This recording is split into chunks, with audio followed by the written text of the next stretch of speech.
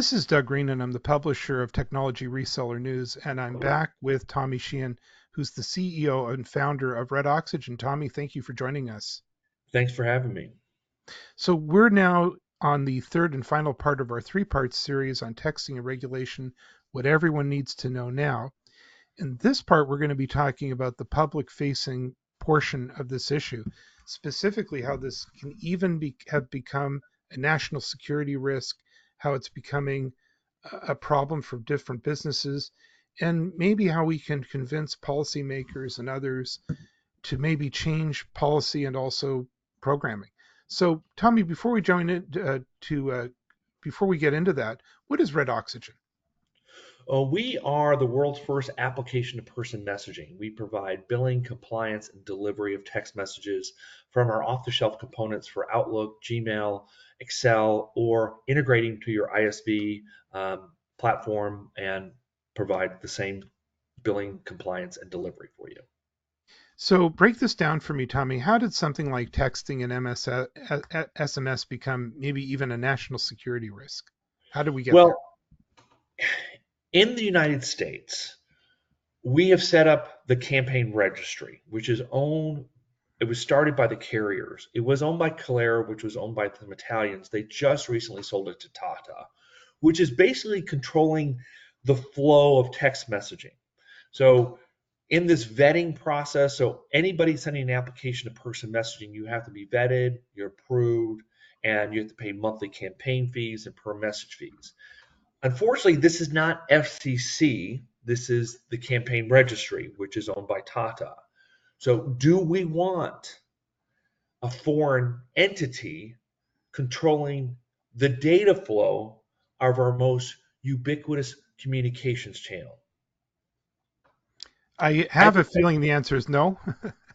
yeah, I mean, and we really need to lobby to get the FCC to step up.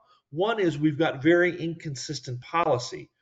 We have T-Mobile charging $50 for registration. They also want to charge you $250 you don't use their network. The other carriers don't. There's no consistency among the carriers. The carriers also have different threshold limits per day per text and what they allow, what they don't allow. We need some better consistency. The intent of the campaign registry is good. I'm not saying it's bad. We need to stop spam. We need to be held accountable for the person sending the message and the platform delivering the message. So I'm all for that. But we need some consistency, and we need to make sure that the person doing this regulation is in our best interest. And I think the FCC is our best opportunity to do that. So what is to be done? What in your opinion can be done by, our listeners who are enterprises, MSPs, carriers? What can everybody do? Well, in the meantime, we're happy to help you deliver and make sure you're compliant and make sure you're billed properly for your text messages. It's called Red Oxygen. But another thing is you might want to reach out to your local representatives. We need to build momentum, bipartisan momentum around this. One is awareness that this is happening in the private sector, and this will give them credence. So the two senators I've spoken with was Senator Klobuchar and Senator Mastro from Nevada. They were unaware that this was happening because we need to make sure people are held accountable for what they sell to the public, and whether it's on a social media platform or text messaging, the platform needs to be held accountable who has the cash as well as the author and the originator of this.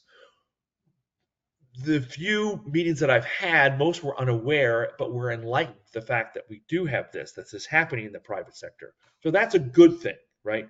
But we need to get the FCC involved. So contact your local representative, state, Senate. And also another problem is you're seeing some legislation pop up at the local level. We really need this to be a federal decision. We don't want compliance issues different for Florida versus Oregon. We want a national policy from the FCC.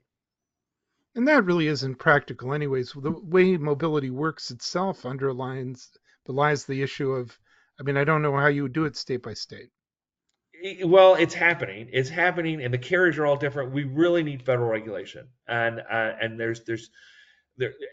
one of the problems we're going to run up against is a lot of these politicians are raising money via text messaging. So they kind of want to keep it the Wild West because they make more money off of it. So, it's a conflict of interest.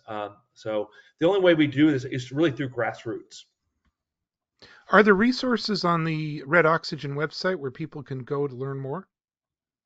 Sure. We've got a whole section on the campaign registry or 10-digit long code. This doesn't apply to short codes, 10-digit long code. There's a lot of resources on our blog, and we're happy to send out what we're working on. And yeah, please log on to redoxygen.com.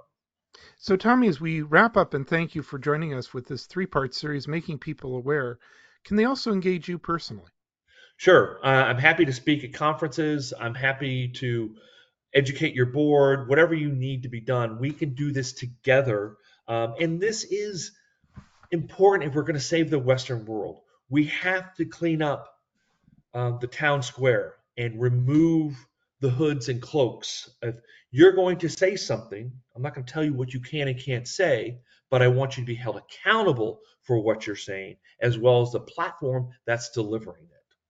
So you can reach me at tom@redoxygen.com or go to redoxygen.com and fill out a form. Tommy, again, I want to thank you for joining me on this three-part series. I sure hope we get to see you at some events coming up. But for now, Me thank you too. very much indeed, and let's talk again soon. Thanks, Doug.